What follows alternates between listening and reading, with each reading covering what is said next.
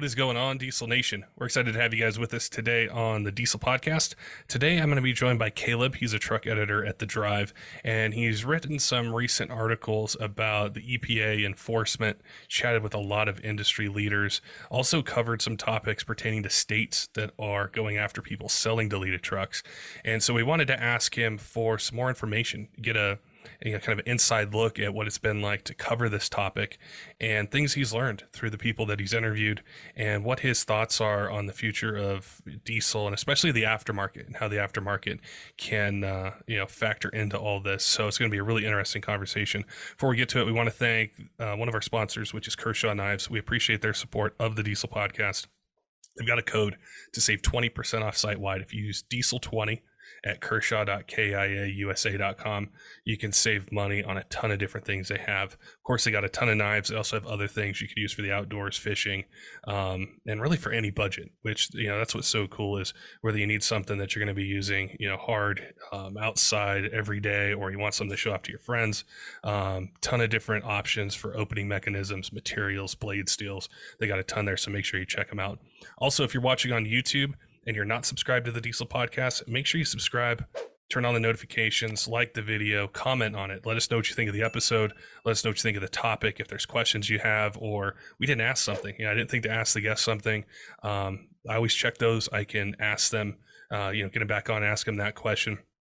Doing that helps us reach a lot of people that are searching YouTube for answers to questions on a truck build or how to approach, an engine or pick a turbo build, or just, we're searching things. And we want to reach as many people as we can, help them get the answers they need, and be able to share the guest story, their insights, and their experience.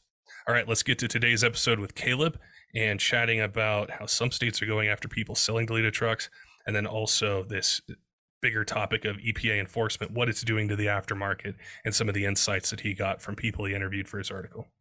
Caleb, welcome to the Diesel Podcast. I am excited to chat with you today. A listener of ours had read your recent article and said, "Hey, see if you can get him on the podcast to, report back, what he found, what his work involved." So I'm excited to chat with you today. Yeah, of course, I am too. Thank you very much for having me. I think that this is an important conversation to have, and it's one that I put a lot of work into understanding. And so anything that I can help shine some light on, I'm happy to. To start, tell me a little bit about the magazine, what you do, your background, as far as being a journalist and getting into the automotive side. Yeah, of course. So I have been with The Drive for, it's been nearly 6 years now. So it's all online, and I'm officially the site's truck editor. So I speak specifically on anything that's work related, off-road related, four-wheel drives, towing, anything of that that kind of falls into my wheelhouse. And so I currently live in the Missouri Ozarks. That's where I've grown up. So I've always been in the middle of the country. I know the importance of trucks. I've grown up around them. I know how people use them. And so I think that helps qualify me a little bit to speak on that specifically. That's what really came through in the articles. I could tell that you're a truck guy, and you're familiar with them. And I've read articles in the past. I don't remember which particular. It was a New York Times or New York Post, and it was something about diesel smoke. And I could just tell that whoever wrote it had no idea about the subject matter. So I think that's what came through to me, and also some of our listeners that read it as well. And so that's why I really wanted to have you on today, was to talk about your article, because it's so comprehensive in the work that you did and you presented, that I wanted our audience to hear about it. So tell me what inspired you to want to cover the topic, and then the process of getting all the information and interviews that you did. Yeah, of course. And so like I said, I've done this job for about 6 years now. I've always been interested in trucks, but prior to, I think, this May, that wasn't my specific area of focus. So I've written a lot about cars, in that time, written a lot about trucks, all kinds of different areas. But whenever I became the site's truck editor, I knew that this was something that I wanted to explore. This was an important story, and it's one that we've just seen become more relevant through the past, probably 3 years. And so I actually wrote a story on Mike Siebold, a diesel truck owner out of New Jersey, who's been contacted by the Department of Environmental Protection and talked back and forth with him a little bit, talked back and forth with the state just to learn exactly what the situation was. Essentially, um, the state of New Jersey found him trying to sell his deleted 2008 Cummins on Facebook Marketplace. I know that that's been a pretty popular story in the diesel community. But after talking with him and seeing more and more fines being dished out, seven-figure fines to companies, I decided it was time that we should really dive deep into it. So I spoke with my editors a little bit. They were, relatively familiar because we'd covered the news of these like court decisions, I guess is the best way of putting it. And I really elaborated to them that this is a big deal. This is something that involves a lot of enthusiasts and just everyday truck owners too. So that's how the foundation was poured, and we just went into it from there. So it was a pretty extensive process, but it's one that I'm glad that we did. That story from the truck owner in New Jersey, I know that one for me, and like doing this podcast for 6 years and covering this, that one shocked me because I think that was the first time I'd ever heard of a state finding an ad or being told about an ad for a truck for sale and them actually taking action, with it. And I think from the article, they gave them a certain amount of time to put it back to stock or something like that. And that's really the seriousness of it. Is I think in general, as a truck enthusiast, we have a tendency to think, oh, it's just about a company and a fine. It doesn't pertain to me. It's not going to pertain to the place I take my truck to get service and stuff, but it really does. And so, when you jumped into this article and started to cover it, how did you decide where to start first? Was it a particular side or a particular person you wanted to interview, or how did you approach telling this story in such a comprehensive article? So if you're talking about the one specifically about the EPA and the diesel aftermarket, I just kind of thought on who's the most important and most like I guess public voice in all of this. So people who have been very vocal about diesel tuning, the potential government overreach has been brought up. And to me, the first person that came to mind was Corey Willis, somebody who has really gone through it with the government lately, but has also turned to clean diesel tuning. And knowing that, I also thought about Gail Banks. So I had talked with Gail Banks in the past. There's no one that matches his expertise whenever it comes to engine building, as far as I'm concerned. That's not to say I've met everyone that has ever done it, but just listening to him talk, it's amazing. And so I knew that through our previous relationship that I'd likely be able to get in touch with him.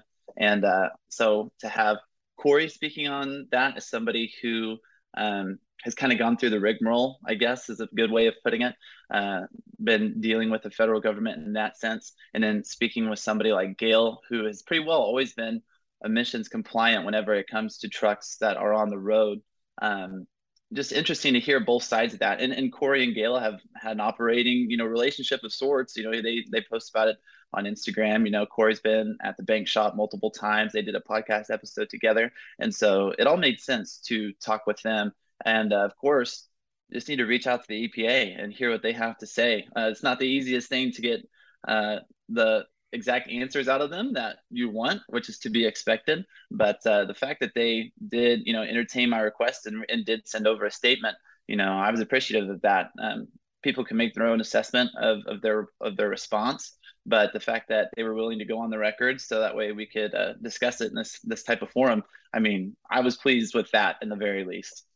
And for people who haven't read the article, and I hope they do, and I encourage them to do that after they, listen to what we're chatting about, is what's kind of the summary that you heard from Corey Willis, and then we'll go into the conversation with Gail as far as the questions that you asked them and what they told you. Yeah, of course. So a lot of Corey and I's discussion was me asking one question and then hearing what he had to say from there. So one point in particular that he harped on was that it gets to be pretty unrealistic for these diesel aftermarket companies to be held to specific testing requirements. In his case, under his consent decree, he operates pretty much under CARB rules, and that's really expensive to go through. A lot of shops that aren't established aren't able to pay for that kind of testing.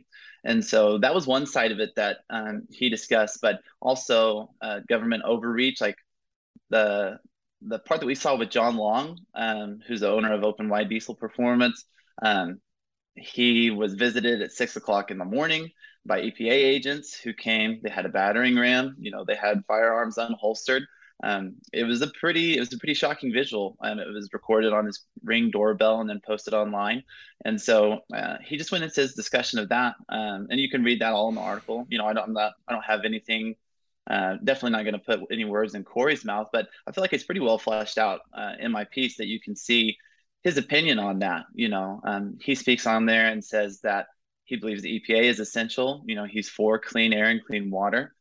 So it's not like this is somebody who denies everything about climate change or anything of the sort. It's just a matter of crackdowns being applied in the right places, I guess, more or less on the shop versus the end user, and that's what he's really trying to take a stand for. That was one of the things that I really took away from it. And also, as I think about some of the podcasts or the information that I read, is that there isn't a lot of access for companies or manufacturers to be able to show the testing that they need to show, either to sell it in 49 states, or of course they can go to carbon. I know that SEMA Garage has jumped in to help a bit with it, but it's been sort of an ambiguous process to do it. And I think if that became more streamlined, it would definitely help tuners and other companies to be able to go through the process to confidently be able to say, hey, this part does not increase emissions output for what this particular year range of motor was certified for. The customer can buy it with confidence. They don't have to worry about it as far as where they're driving or anything like that. So that was a really big takeaway that I got from, what Corey was saying. And, when I think about banks, I do think of products for a long time. I don't know, more than 10 years, definitely, where they have tailored those products to be able to be emissions compliant. And I know at one point it might not have been the most popular, but in the long run it was. And so, on that side of it, what would you say, were some of your main takeaways in your discussions, with Gail or with them about their approach to aftermarket parts and diesel trucks? Yeah, of course. And so you can hear Gail talk about it on his own Speed Shop podcast. He talks about working on race specific vehicles, right? He mentions that he's not ever been in the business of deleting diesel vehicles for the sake of competition, because the ones that he works on never really had them in the first place. So he has the experience of working with some really really interesting projects that most aftermarket companies, they're just not they don't have the same access to, I guess. So whenever you think of Gail Banks, somebody who has a contract with the U.S. military to work on these super specialized vehicles and pretty well just find the best way to get the most performance out of them reliably, you have to look that there are two sides of that coin, right? So whenever Gail talks about emissions, that's not to say that he's never worked on a truck that isn't emissions compliant for road use, but whenever he has worked specifically with racing vehicles, it goes back more than 40 years. He's done this with so much experience. So I guess I should probably rewind it a little bit and just say that Gail has always been a strong proponent of emissions compliance because, like I mentioned in the article, he was a key reason that CARB even allows vehicle modifications in the first place, so long as they don't tamper with emissions control devices. And so I mentioned in there, Gail worked for 10 years to get this vehicle code. I believe it's 27156. And that allows aftermarket companies to produce parts that increase performance so long as they don't tamper with vehicle emission systems. So I understand why he's passionate about that. For somebody who's put that much work, and so many years of their life into it, you can't blame him for that. And agree, there were definitely a lot of critiques over him not deleting trucks. But as we've kind of seen now, even with Corey, clean diesel tuning is really the only way forward for the aftermarket. At the very end of my article, Corey says if there's somebody that thinks they're gonna, slide one past the federal government, they're wrong. I think that's a really powerful statement. If that's coming from, what I would say, who I would say is the top diesel tuner, it's like, okay, well, then that's the way it is. I think that Corey speaks with a lot of authority on that. So to have him to say that, and then also have Gail give his expertise and just experience with that over the past 4 decades, like I think that is pretty clear cut in my opinion. So I think the importance can't be understated with trying to get a CARB process in place to test parts, because from my understanding with people we've had on, they have said that almost as that the EPA basically relies on CARB testing as a model or a standard to be able to say, hey, this part doesn't create more emissions out of this vehicle. So without that in place, I think it might have taken longer or been harder to, for a company or someplace to come up with a testing standard or a way to do that. With the EPA, this is something I wanted to ask you about. The statement that you mentioned is, what did they tell you, and what was the process like to try to get them to answer, a question you had or a series of questions as it pertains to diesel emissions and diesel trucks? Yeah, of course. So it's not like I have to, find somebody's most personal information and track them down at their house. Like this stuff is available online. You can find their contact info there. And after that, it's pretty well up to them if they're going to respond or not. So I, of course, reach out. I tell them exactly what I'm doing, what I'm reporting on, who I am, and the outlet that I'm with. So I got in touch with one of their spokespeople and pretty much just sent them a specific list of questions. I asked about the uptick in enforcement lately. I asked how they distinguish between a vehicle that's meant specifically for competition and one that's strictly for the road. Um, and whenever they sent the response, even though it was long and pretty in depth, it didn't answer my specific questions to a T. If that makes sense. So they kind of had an idea of what I was looking to know, and they responded in the way that they wanted to. But I think that it still gave us something to work with. So you can see in there that they mentioned that they say they're not going after the racing hobby. I think that's something that causes a lot of controversy because some people would disagree with that. That's the EPA stance. People that I've talked to that have close relationships with people within the EPA, they really believe that they're doing important work to save the planet. I know that sounds kind of hippy dippy, but it's the truth. That's the way they feel. That's the conviction that they operate under. And so it seems like it's almost like they operate in two different worlds, the diesel aftermarket and EPA in some ways. That's not to say one is more correct than the other, but I think that there's definitely a disparity there in understanding that it makes it especially difficult to agree. Yeah. Yeah, you had mentioned earlier that ring video of that EPA raid, and I remember when I first saw it, I was shocked because I'm like, this is truck parts, it's diesel parts, it's not some other thing where I could envision a federal raid. But we had a shop owner on recently, a couple weeks ago, that talked about his experience, and he said something really important to me. Is he said that they don't treat this any different than any other federal felony. So that's why the intensity is there, the manpower, the local police, federal agents. And that was my first kind of inside look at what happens when you're going about work that day and all of a sudden there's 10 or 20 people and sirens out front. And I think the article that you wrote, how in depth you went, and the perspectives that you got really helped paint a picture for the truck user, which is 99% of the people that are going to hear this podcast are guys who own trucks, and they wonder, why don't I see these parts anymore? Or why can't, I bought this used truck and it has tunes on it. Why won't anyone retune it for me? And we'd love to help educate people. And your perspective is the first one we've had, which is with a journalist, with a writer, talking about it. So it's so cool to be able to get your perspective as someone working on something, putting it together, getting these different sources, kind of all lined up. And I wanted to ask you, through this process of writing this article, were you able to chat with any shop owners, any of the small businesses that may have been affected or may not have been affected, but were just, you came across them and they were worried about it or asking questions? So the main one that I talked to was John Long, the one whose home, was searched and his product was seized by the EPA.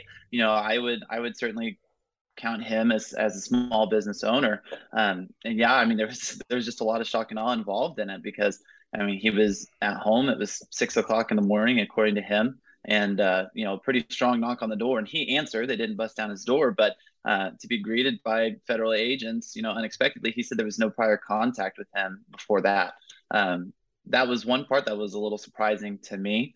Of course, you can only go off of what these people tell you and try to fact check it as much as possible. But for that to be the initial form of communication is shocking. So outside of John Long in his case, I didn't speak to anybody else that kind of fits in that same category because I wanted to have him, someone who has been involved with this, with this crackdown or series of crackdowns as a small business owner.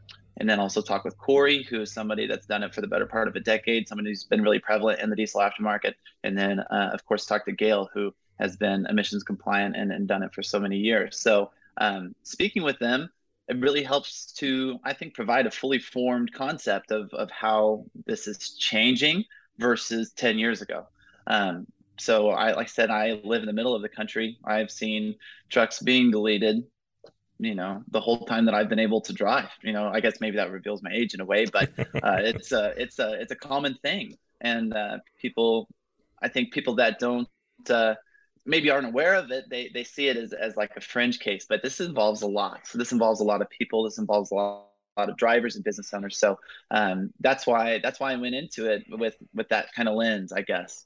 It is more mainstream than it had appeared, and I think maybe a lot of it might have been because these guys couldn't talk about it, which was one thing that shop owner had told us is like, you're not supposed to talk about it. And so it was always kind of kept quiet. You might hear things if you knew people in the industry or knew different shops, but it affects really everything. Any website you go to, different product lines, tons of different things. And I think, I don't remember if it was I think it was the end of 2019 when the EPA had a release about an enforcement of delete devices. And so they said what they were going to do and, they did it. And, I'd always heard, oh, you get some letters in the mail. They tell you that they want information. But what you mentioned with John and what our guest mentioned is there was nothing. It was just, they show up one day and it's, really intimidating. And different. Most people aren't used to that, so I appreciate what you've been able to share, with truck enthusiasts, so they can see that, and they can understand it.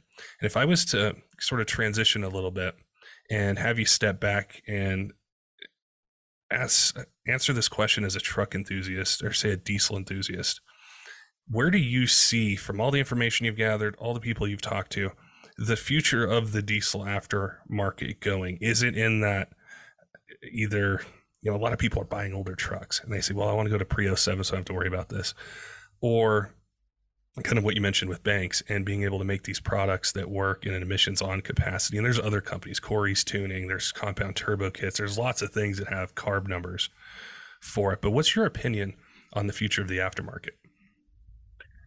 So I don't see the aftermarket as winding down. I wouldn't say that. I would say that there will be fewer players who are able to be in that space. Whenever it takes this much time and especially money to get parts certified, then yeah, it's going to become more exclusive. It's not going to be possible for all the small shops to manufacture parts and sell them in mass, especially if they have to be responsible for whose hands that ends up in. I think that's probably the key thing. So I do see it still existing.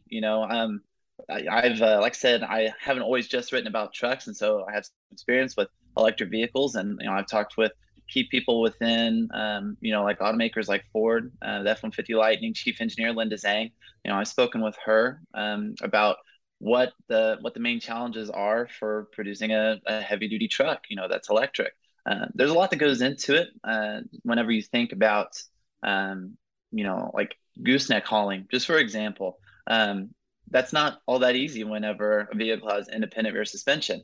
It's like right now it's really, there's no way to do it with the F-150 Lightning. And so what I'm getting at is that transition is still fairly far away. I'm not going to say that it's 20 years out, definitely not.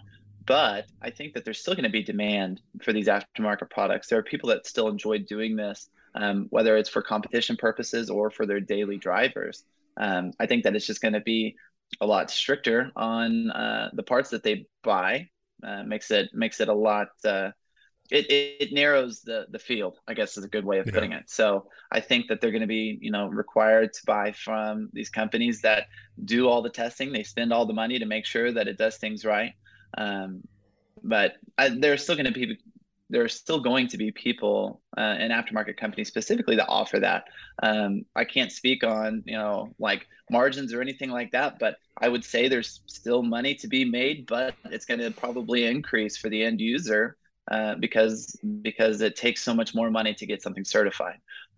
So it's going to change. It likely won't be as accessible, for everyday people. It's not to say that it's going to be impossible, but there's definitely there's changes going on right now. I think that we're going to see more of the same in the next few years. Just depends on how strict they want to be about enforcing and how far they go with that. But I think it's impossible to say right now what it's going to look like in 10 years. I think the diesel tuning will still exist, but I think that it gets a lot smaller than it has been like during the 2010s specifically. Yeah. Yeah. There was a lot more that were out there. And I think a wild card in it too are states. Like we had started off, in New Jersey, there's 50 of them, and how are they all going to approach this, as well? But you mentioned something that made me think of a question, because you cover things other than diesel.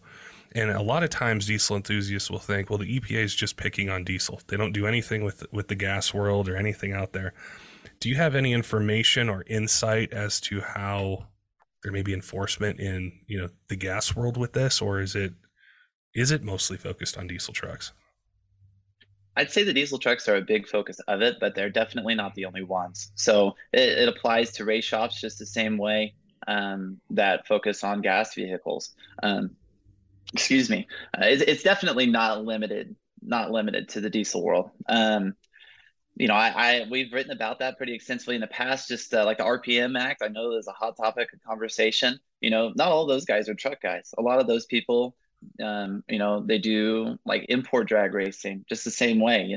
So whereas it seems like where the diesel industry is being targeted because they're maybe loud or brash or are the most vocal about disagreeing. I really don't see it that way. I think that it becomes higher profile and people see that, oh wow, there are these companies that have been doing this and made a lot of money off of it. That's just the plain truth. It's not anything negative against them. They're successful in their business, but I think that's why we're really seeing it. And I think it fuels the public, their response even more, because some people are very for people being able to modify their trucks and do it how they want. Other people really have a pretty strong disdain for for black smoke in general, and so I think there's a lot of stereotyping involved. That's not the way that it is for everybody, but I think that's why we see it in the news so much more. And plus, multi-million-dollar fines and civil penalties. That's a lot. So whenever you see that more on the diesel side, I think that's why it's more present in the public conscience.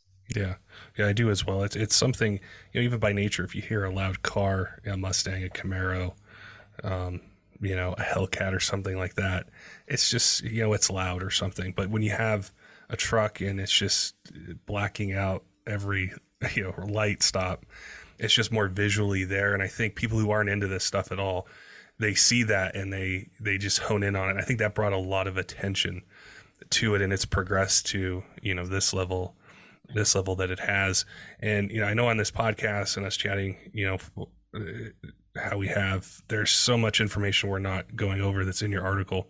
Where can our listeners go to find what you wrote and be able to read it and digest it and subscribe and be able to see other stuff that you're working on and writing, even if it's not just diesel, it could be other things? Yeah, of course. So everything is on thedrive.com. That's my only outlet that I write for. I'm full time there. I'm there 5 days a week, if not some more. And we can get the link, in the description for this podcast. But just sit down, get a good cup of coffee. It's 3,100 words. I'll be straight up. It's in depth. It's thorough, but it's something that I'm really proud of. I think that it's an important conversation to have, like we talked about before. We talked to arguably the most significant people in this space, people who have had a lot of experience and success with it. This is something that also kind of like it has a lot of general intrigue too. People who aren't interested in trucks, this is something that catches their attention, right? So you can find everything on thedrive.com. I'm on social too. I'm not super active on there, but this is a developing story. This is something that's going to continue. This is not the only one that I'll ever write. At present, it's the most definitive, I feel like. I'm proud of that, but I know that there's going to be more come from it. So there's always more in the works. I would say just tune into that. There's no subscription. It's all free. So you're welcome to check it out just the same. But yeah, there's definitely more to read on the way. I think that's a really important point that you made about it appealing to people that may not even be into trucks or automotive. Like, my mom doesn't listen to this podcast, but she listened to the one with like an EPA lawyer or something else because she was genuinely interested about what is going on. And there's a lot of people out there that are. So even if someone's listening and they're not a diesel truck owner, diesel truck enthusiast, I'd encourage them to check out the article and read it and see what other information that you guys post and write about as well as it pertains to automotive. But I appreciate you coming on to the podcast, chatting with me, sharing your insights, and explaining what you found so our audience can learn more about what's going on and be able to cover this story. Yeah, of course. And just one more thing that I wanted to add. I really feel like the way we approach this is unique in our space. We compete with a lot of other outlets that are respectable in their own right. I just want to make sure that I'm always doing my job and presenting the facts, not trying to skew anybody one way or another, and just being as thorough of a reporter as possible. So this comes from somebody who owns a diesel truck. I got a 95 7.3 if anybody's curious. So that's my daily, even though I work from home. But and I owned a 6.7 Power Stroke in the past. So like, this is from somebody who is familiar with it. And that's the way that I always want to talk about trucks. Somebody who's passionate about it. That's my livelihood. And so just know that whenever you read it, it's not from somebody who sits in a cubicle somewhere that has never, even ridden in a diesel truck. You just see it out the window.